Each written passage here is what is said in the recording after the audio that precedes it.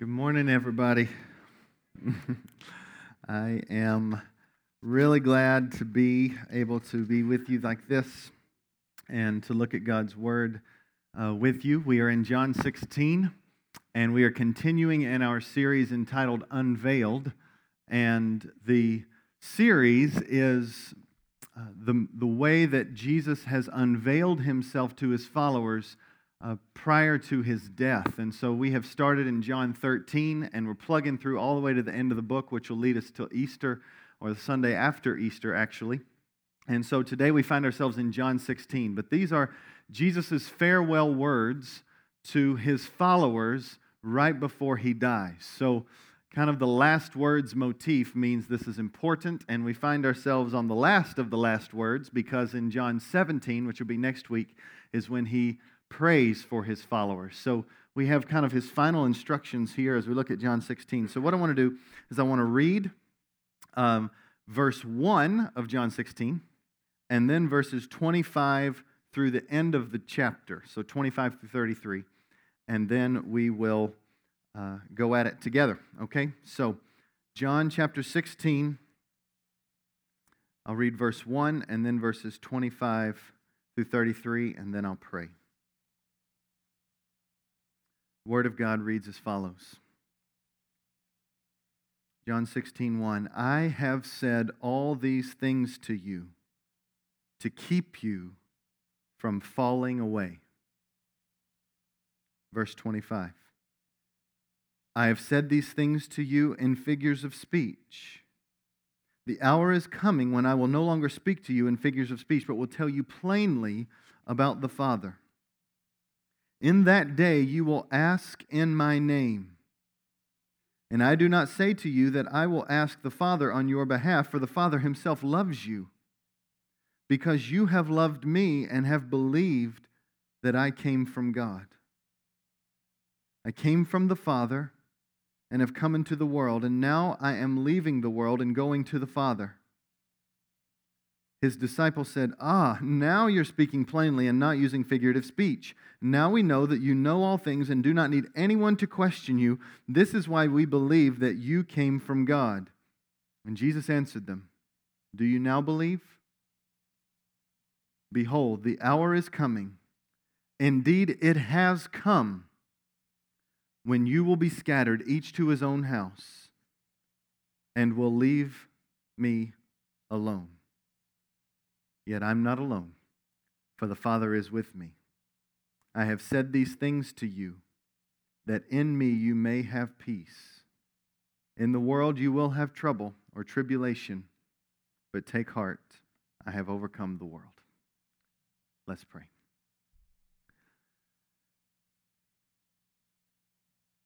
Father, we thank you for the fullness of these promises. Promises given to us that we might run to you and not away from you. And so, Father, we want to declare, and I pray you would do this work in our hearts right now, that you are enough for us. You are sufficient. Our greatest need is to have a relationship with you. The only way is through the Son, Jesus Christ. And we thank you that on the cross, he was forsaken so that anyone who trusts in you would never be alone. No matter the trial, no matter the tribulation, we ask that you would give us a clear confidence that you are there and you are good. So do a healing work in our hearts, where we're tempted to want to not listen or not process or not apply. Would you just melt our hearts this morning? Would you guard my words from error and keep me biblical through and through, in order that we might have joy? We might spread that joy, and you would get the glory. We pray it in Christ's name. Amen. Used cars are a fickle thing. We buy used cars as a family, and with the past two cars, um, we have ended up with cars that only have one key. Now, I don't know about you, but keys have a way of losing themselves. I don't lose keys, but they have a way of running away.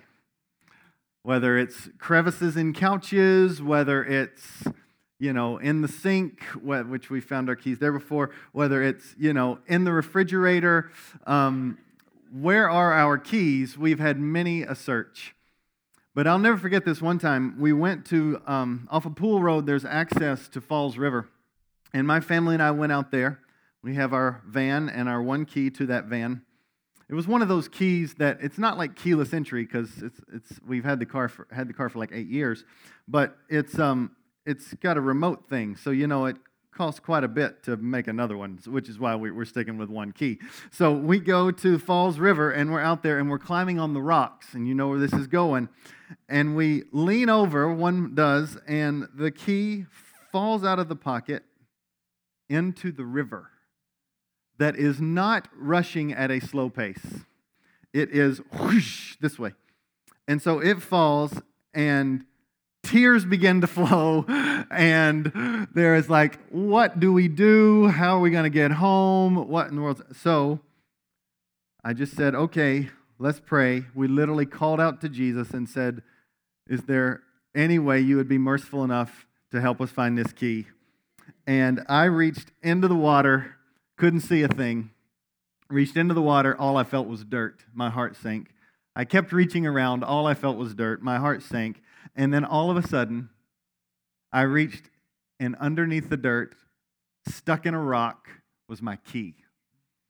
And I pull it out, and we're all celebrating and praising Jesus and very thankful that we get to go home today. So, keys are very fickle, and they are easily lost. But we tried to take care of it. But it is a possession.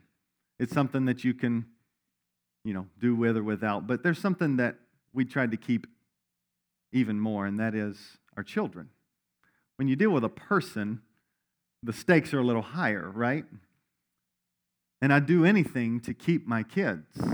I'll leave a lot of things behind, but I won't leave my children. There was one day, though, when we were going to a restaurant, and I thought my wife had taken my little girl Mercy into the restaurant. She had the other children. I thought she had that one. I close, I lock the door, I walk out, I go into the restaurant, I see my wife, and she looked panicked because she said, "Where's Mercy?" That's my daughter's name. And I said, "Don't you have her?"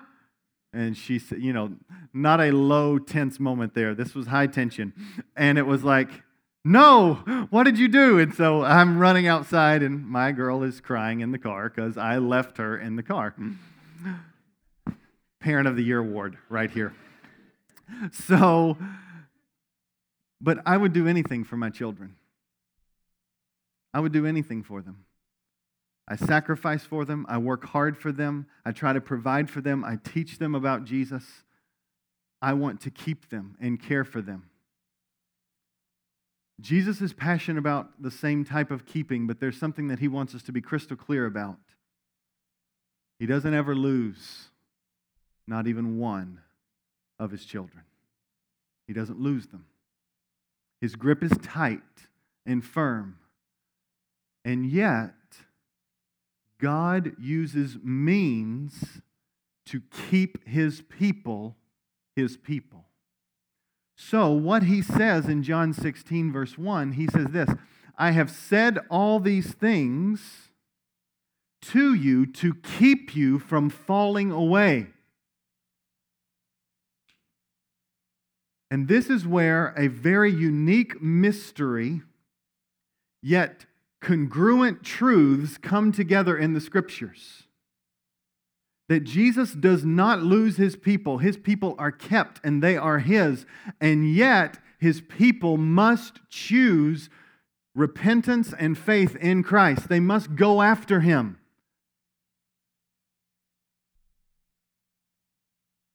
The Bible here articulates that he is giving us not only the words before, as Pastor Travis did a great job telling us about last time, but the hinge swings the other way too, and everything following is so that his people would be kept from falling away. So this is a very means of grace, so to speak. His word, a means of keeping his people from running their lives over a cliff. The mystery is this: God keeps his people, but we are responsible to walk in obedience. The scriptures are really clear in 1 John chapter 2, verse 19. It says that they went out from us because they were never of us, which means there is a possibility for people to profess with their mouths that Jesus is king and run away from him later in their lives. And if they run away and never return to Christ, they are only proving that they were never in Christ. Because we're imperfect, right? I can't fully attest to everybody's faith. I can't say you're in, you're out, but Jesus knows completely who's in and who's out. Perfectly. He never loses any of his. However, the mystery is, this is a call to repentance and faith. This is a warning. The image that is used, I've used before, that I use again, is that these warnings to not fall away are like guardrails. What does a guardrail do? If your car is bent on going off the road, you hit the guardrail. It keeps you on the road. Warnings are meant to keep your faith following Christ. But there are some who would choose to not listen to those warnings and to run their life over the rail and over the cliff. I want to walk with you through just briefly, what does it look like? Because I want you to know, I don't personally live in terror or fear that I'm going to fall away. That's not because I'm a pastor. That's not because I'm better than you. There are clear promises in Scripture that tell me a certain way I should live and pursue. I do live imperfectly as I am in a pursuit of the living God through the Word and prayer, rehearsing His promises for me, yet with an eye towards the attack of the evil one who tempts me regularly. And I must strive and fight for humility, that I need the help of others to see the blindness in my own heart. And I must repent of those sins that I see and walk in love. This is what I must do. Rather than fear, I walk in faith. But what does it look like when the soul begins to unravel? What does it look like when the person begins to walk and step away? I want to give you 7 things to look for.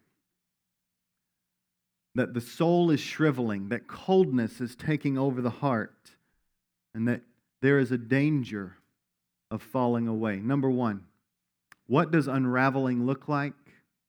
It's when you stop pursuing God, specifically in His Word and in prayer.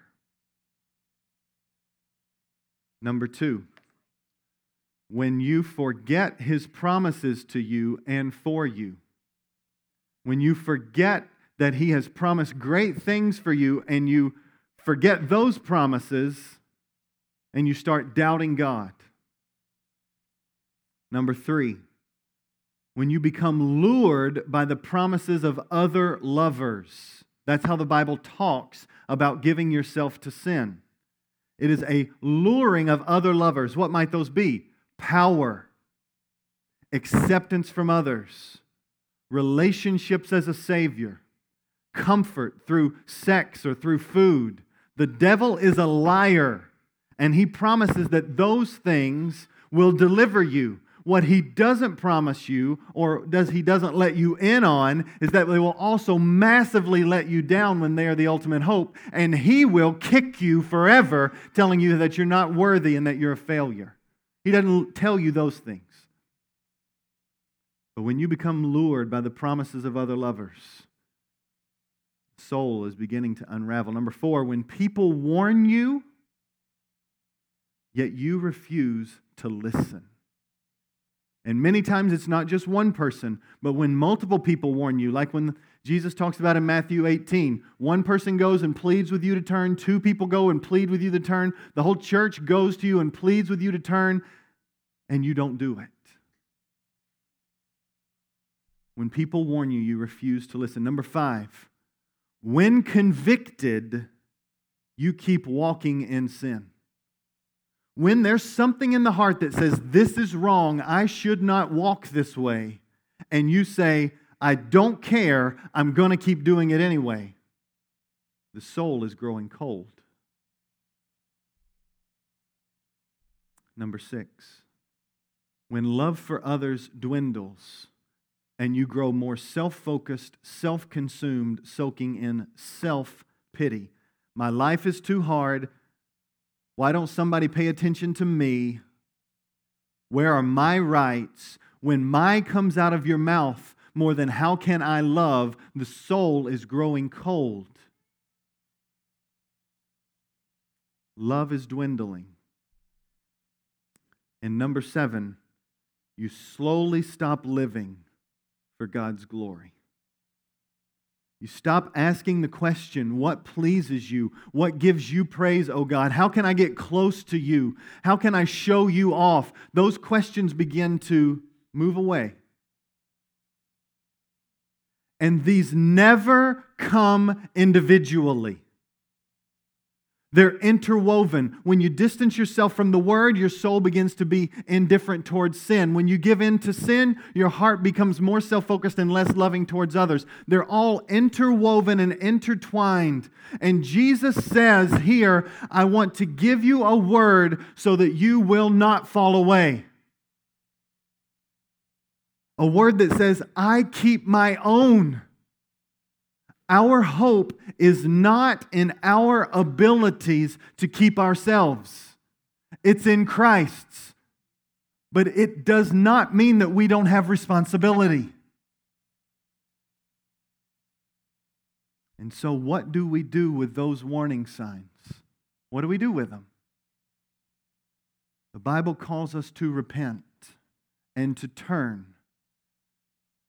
And if we do, He welcomes us with open arms. And honestly, with those warnings, that's what a believer does.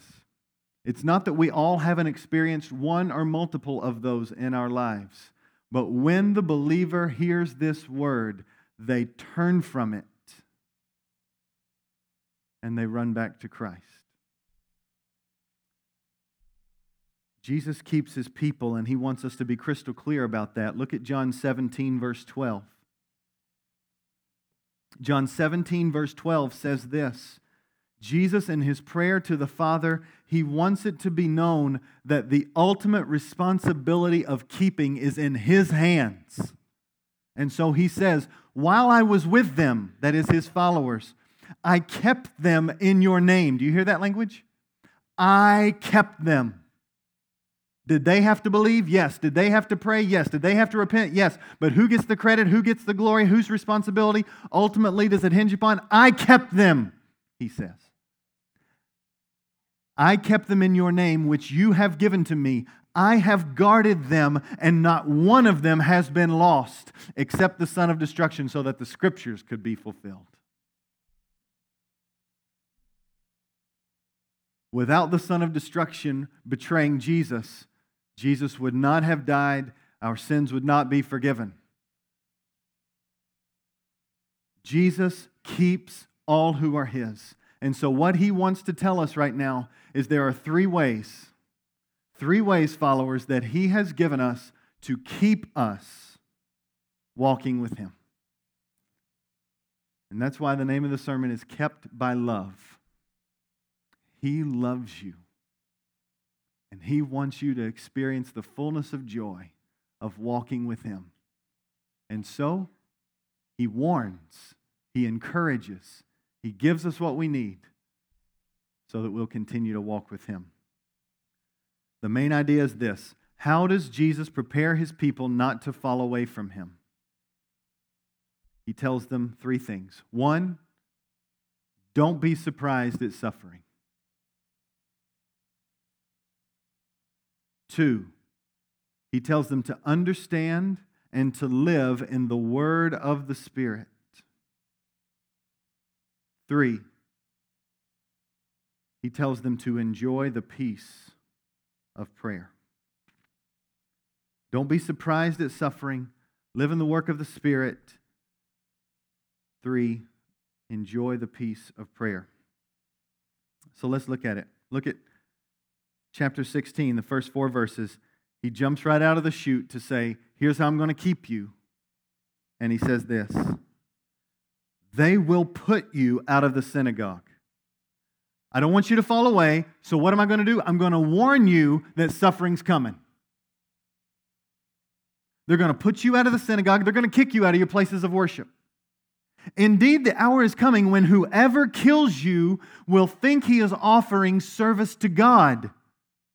And they will do these things because they have not known the Father nor me, but I have said these things to you that when their hour comes, you may remember that I told them to you. He is telling them that they are getting ready to experience one of the greatest trials in their life. It is the loss of their Savior. And they will be mistreated. And yes, it says even killed. That's why out of the 11 followers, most of them are martyred, as church history lays out for us. You will be killed. They will kill you, it says. But they will think they're doing it in service to God, just like ISIS today. Just like those who think I'm serving God, and the way to do that is to kill those who oppose my view of God. That is not the real God. Because the real God, when He looked at betrayers like you and I, He laid down His life for them, not killing them. Everyone will die because of sin, and they will receive a just punishment. But Jesus' response was radically different than this response. And when people choose in the name of religion to kill, it shows what this says. They have never known God the Father. They've never known Jesus. We'll talk about this, but everything hinges on Jesus. We can't X Him out of the equation. But before we move on, He's telling them, do not be surprised that suffering is coming your way. He has said in John 15, He says, they are hating you because they hate me.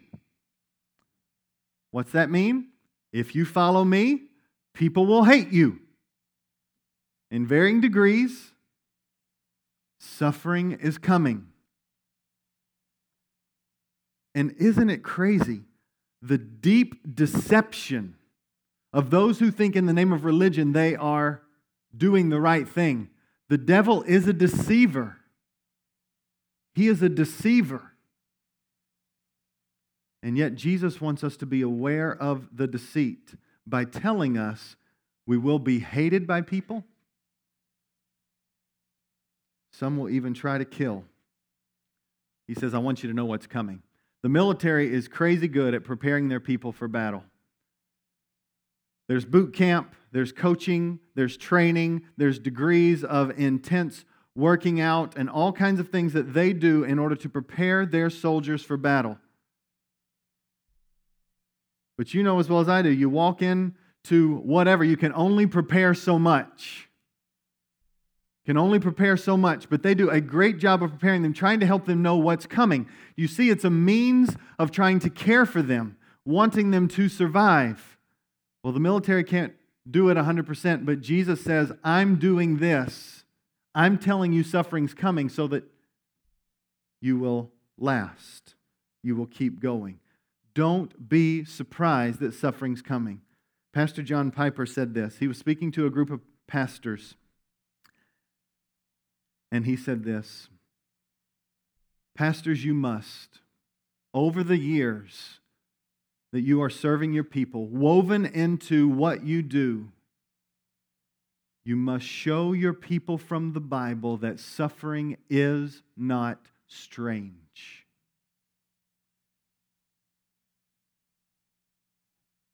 People of God must have a high expectancy for suffering. Think it not strange. The Bible is clear all throughout the Scriptures. Not only are these people being prepared to suffer by Jesus telling them that it's coming, but he tells that all followers of Jesus, don't be surprised, 1 Peter, at the fiery ordeals that are coming your way. John chapter 15, they hated you because they hated me. There's hatred coming your way.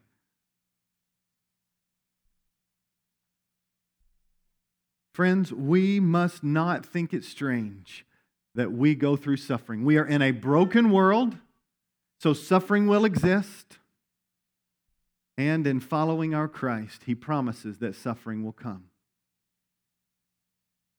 We must have a high expectancy because God also promises that he is using working suffering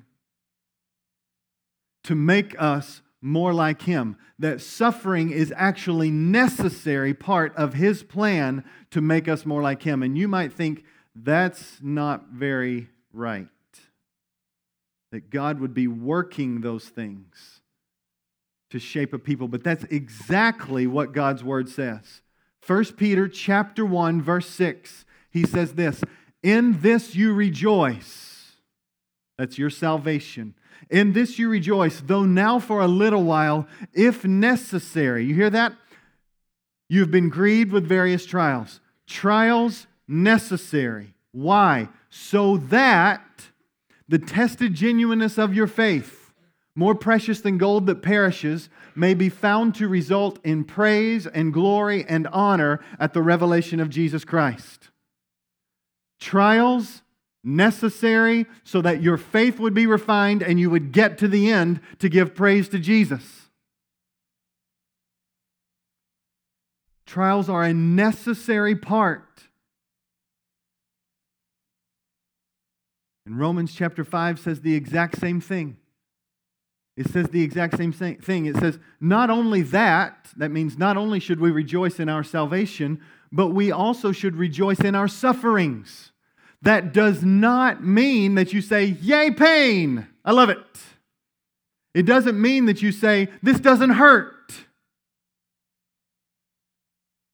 It's the opposite of that.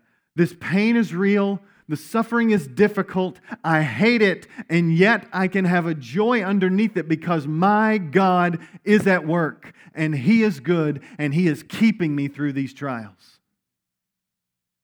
That's what this text says. You can rejoice knowing that suffering produces something. Suffering is working endurance. And endurance produces character. And character produces hope. There are so many times that I would have never prayed had the pain not come into my life. So many times I would have clung tightly to me and my might or my mind and not to Jesus had I not been exposed for what I am through suffering. There's so many times that my values are flipped upside down. When I thought things or people were the ultimate, pain brings in a clarity of what's most important. And so God says, when you're in it, know that I am working and producing something for your good and a hope.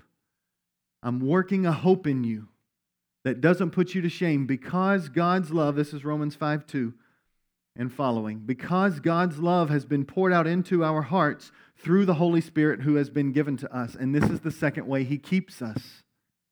He gives us his Holy Spirit. Not only does he say sufferings have to come and you can't be surprised at them, but he gives us his Holy Spirit. And this is what he goes on to say in the following verses. Look at the end of 4. He says, "I did not say these things to you from the beginning because I was with you, but now I'm going to him who sent me. And none of you asked me, 'Where are you going?' But because I have said these things to you, sorrow fills your heart. You're sorrowful over the fact that I'm going to go away. I'm going to die." But he says this, verse 7, "Nevertheless, I tell you the truth. It is to your advantage that I go away. It's better for you that I go away. For if I don't go away, the helper's not going to come. But if I go, I will send him to you. The next step that God says, here's how I'm going to help keep you, is that I'm going to give you the Holy Spirit.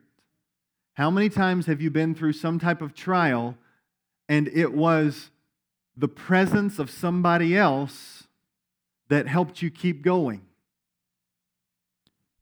Many times.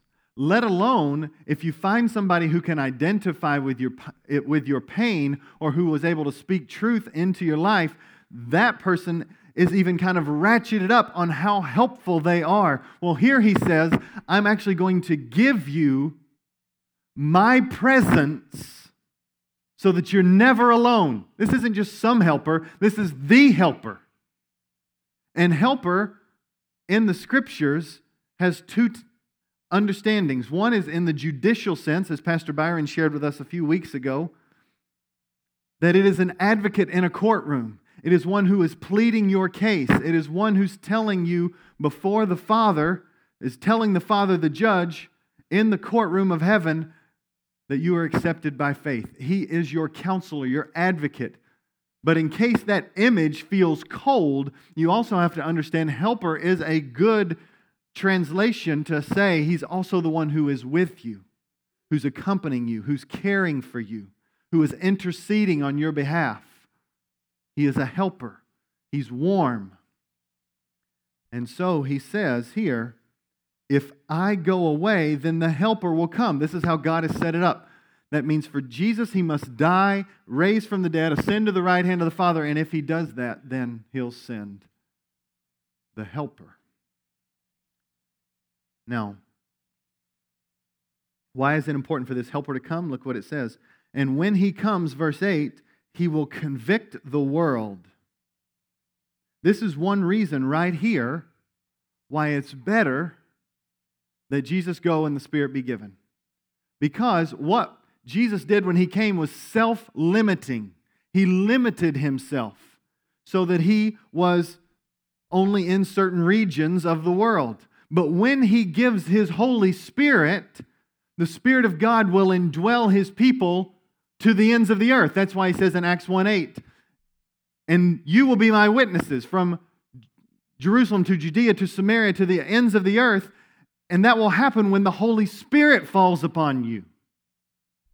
And so what is greater is that it's not limited to some geographic region. It's better that the Spirit of Jesus Christ will come and dwell within us no matter where we are, no matter where we go. His presence will be there. But here's what he's doing. He's doing three things. Look.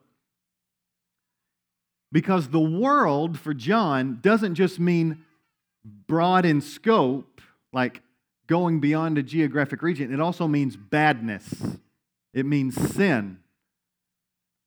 So, what does he do with the world? It says, and when he comes, he will convict the world concerning sin, righteousness, and judgment. The Holy Spirit is one who convicts. Verse 9. What does that mean? Well, he's going to tell us, and I'm really happy that he does that because I need some help on what this means. And then I read this, and I still didn't know what it meant after I read his explanation. Have you ever been there before?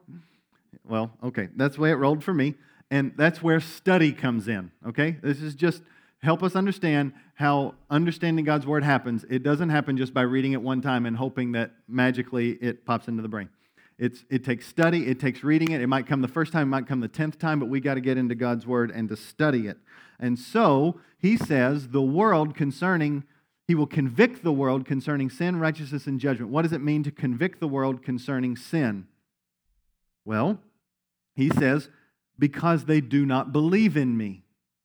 So the Holy Spirit is one who takes those who have unbelief and did not believe in God, and he gives them affections. He shows them that this way is wrong, and he opens up the eyes to see the wrongness of this way, to be convicted to walk in faith with God. This is something that's really helpful practically. Practically, who is the one who convicts of sin? Say it out loud. The Holy Spirit. Okay. Whose name is not there? Yours and mine. Right? The Holy Spirit is sent as the convictor of sin. My role is not to convict you of sin. My role is to open up God's Word and let His Spirit do His work. Does that mean you can never rebuke or say that this is wrong? No, but Jesus is crystal clear that before you run off on that tirade to convict someone, you must look first right here. Because you must go in love. Not in exasperation or anger or frustration. Just replay the movie of your life and tell me, when you've gone in anger and in frustration and exasperation, how did that go? How'd that go for you? Did it bring peace? You might say, hey, well, they changed. Maybe for a little bit. The Spirit of God is the one who convicts, and when He convicts, He continues to convict. We must let the Spirit of God do His work. There are times that the Scriptures say speak, and there are times that the Scriptures say be silent. And it's because we can trust the Spirit of God to do His work. What else does He convict them of? He convicts them of sin, but He also convicts them concerning righteousness. And then He says, because I go to the Father. What's that mean? Well, it means that Jesus, when He was here on earth, He laid out the path of what righteousness was, what right living was. That's why He said when He was baptized, I'm doing this to fulfill all righteousness. I'm obeying my Father. I'm doing what is right. But now Jesus goes away, and so we need the Spirit of God to be with us to point us to what the right way is.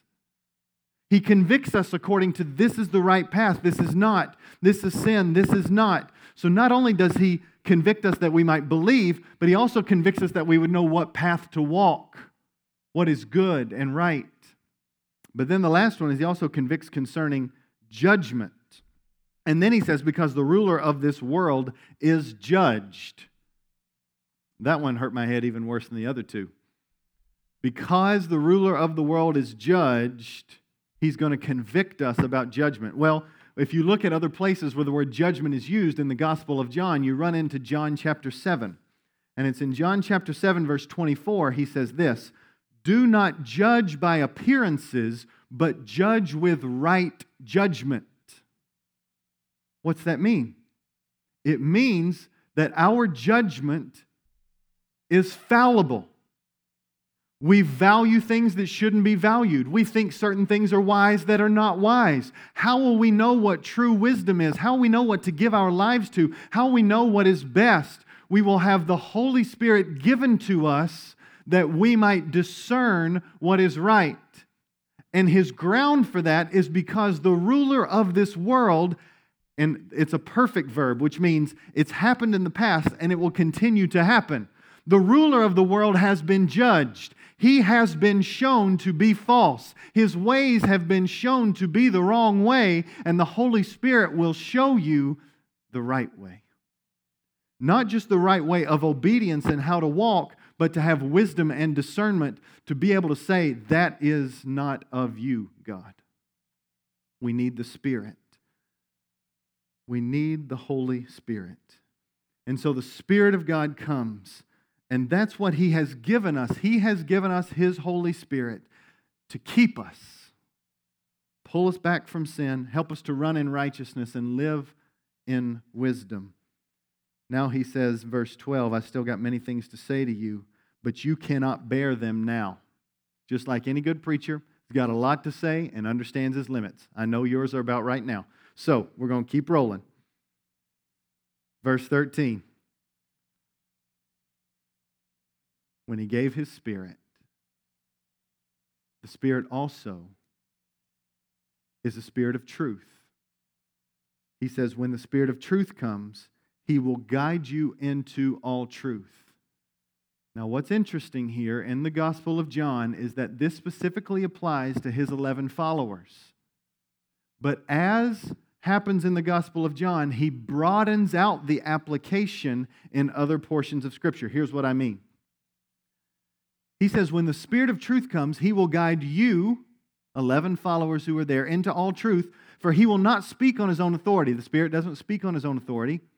But whatever he hears, he will speak, and he will declare to you the things that are to come.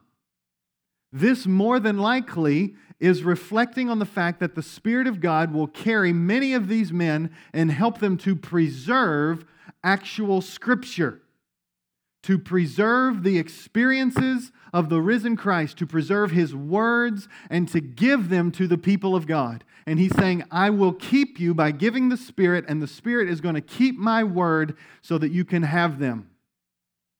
I will guide them into all truth. However, He says in John 17 later, He prays that all followers would be sanctified by this truth, meaning the Holy Spirit helps us to understand the word given to us, the Bible. That's the Spirit's role. He helps us to understand what we can't understand. So in that way, He guides us into all truth. And then He says, the Spirit's role is, He will glorify me. The Spirit's role is to make much of Jesus.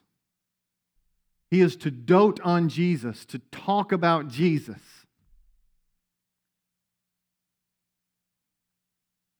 The Bible says no one can say Jesus is Lord except from the Holy Spirit. That does not mean if you just say Jesus is Lord, that the Spirit of God has done that. It means that if you say with your heart, I love Christ, and I want to follow Him with my life, I want to submit my life to Him, and I believe I can't save myself, He's my only Savior, you didn't do that. The Spirit of God awakened the heart that you might profess that Jesus is beautiful. That's what the Spirit does. The Spirit Himself highlights Jesus for His followers. And friends, we must be crystal clear. I've said this before, but we must be clear that our culture wants to get rid of Jesus. It's fine to be religious. It's fine to talk about God. It's fine to talk about prayer, but don't bring Jesus into the mix. That is how culture talks about Him. And this here says you can't have the Father without the Son. And the Spirit of God is bearing witness to Jesus Himself. So we must be able to say, look at verse 26. Look at verse 26. It says, in that day you will ask in my name. And I do not say to you that I will ask the Father on your behalf, for the Father Himself loves you because you have loved me and have believed that I came from God. What's that mean?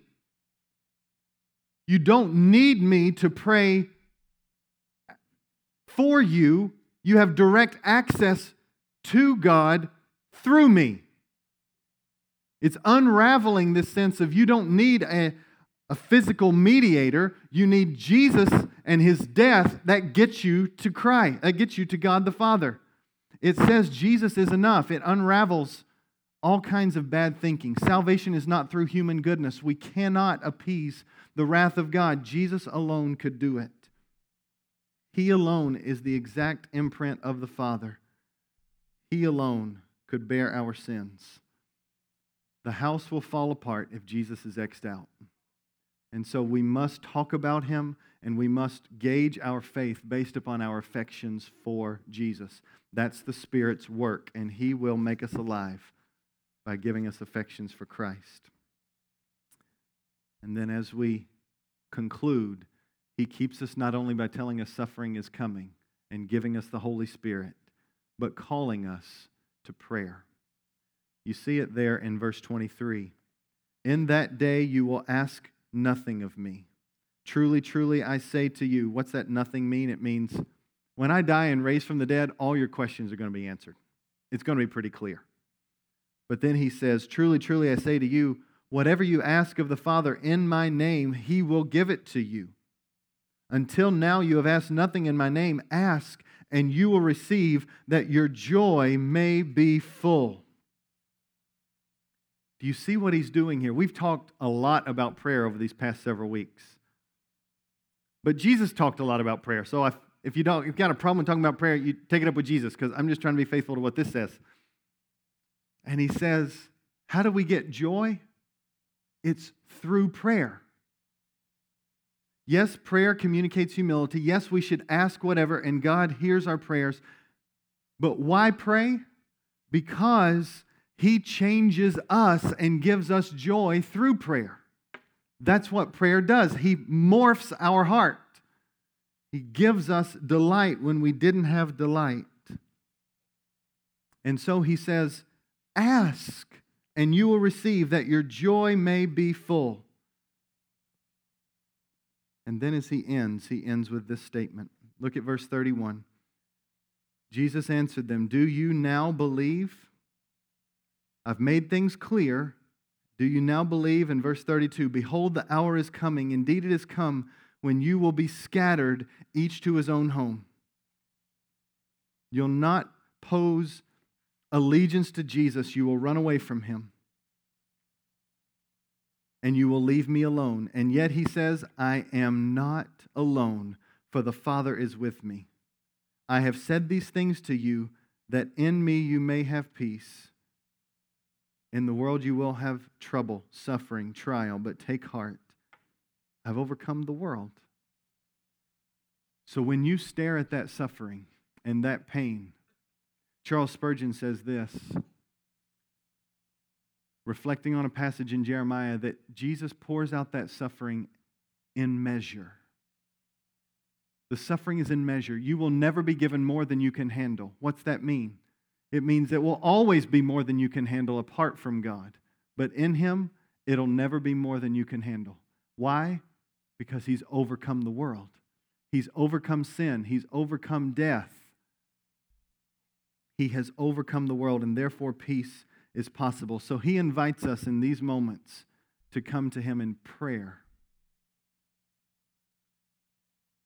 Because Jesus' hope in the midst of his suffering was that the Father would never leave him alone.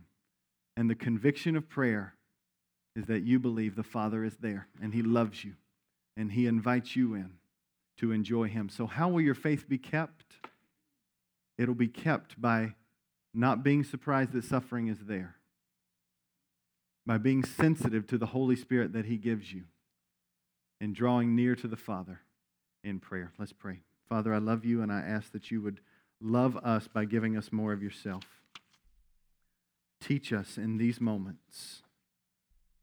I ask, God, that you would sweep over us with the power of your Holy Spirit. I ask that you would awaken the spiritually sleepy. I ask that you would encourage the downcast. I pray, oh God, that you would use your word and its beauty to grip the human heart this morning. I pray for the one whose soul seems to be growing cold and unraveling. And I ask, oh God, that you would convict of sin and of righteousness and of judgment. Father, I pray that you will grant peace in the heart of the despairing. And I pray, oh God, that your Holy Spirit would do a great work in these moments to apply what we've heard today. We ask this in Jesus' name. Amen.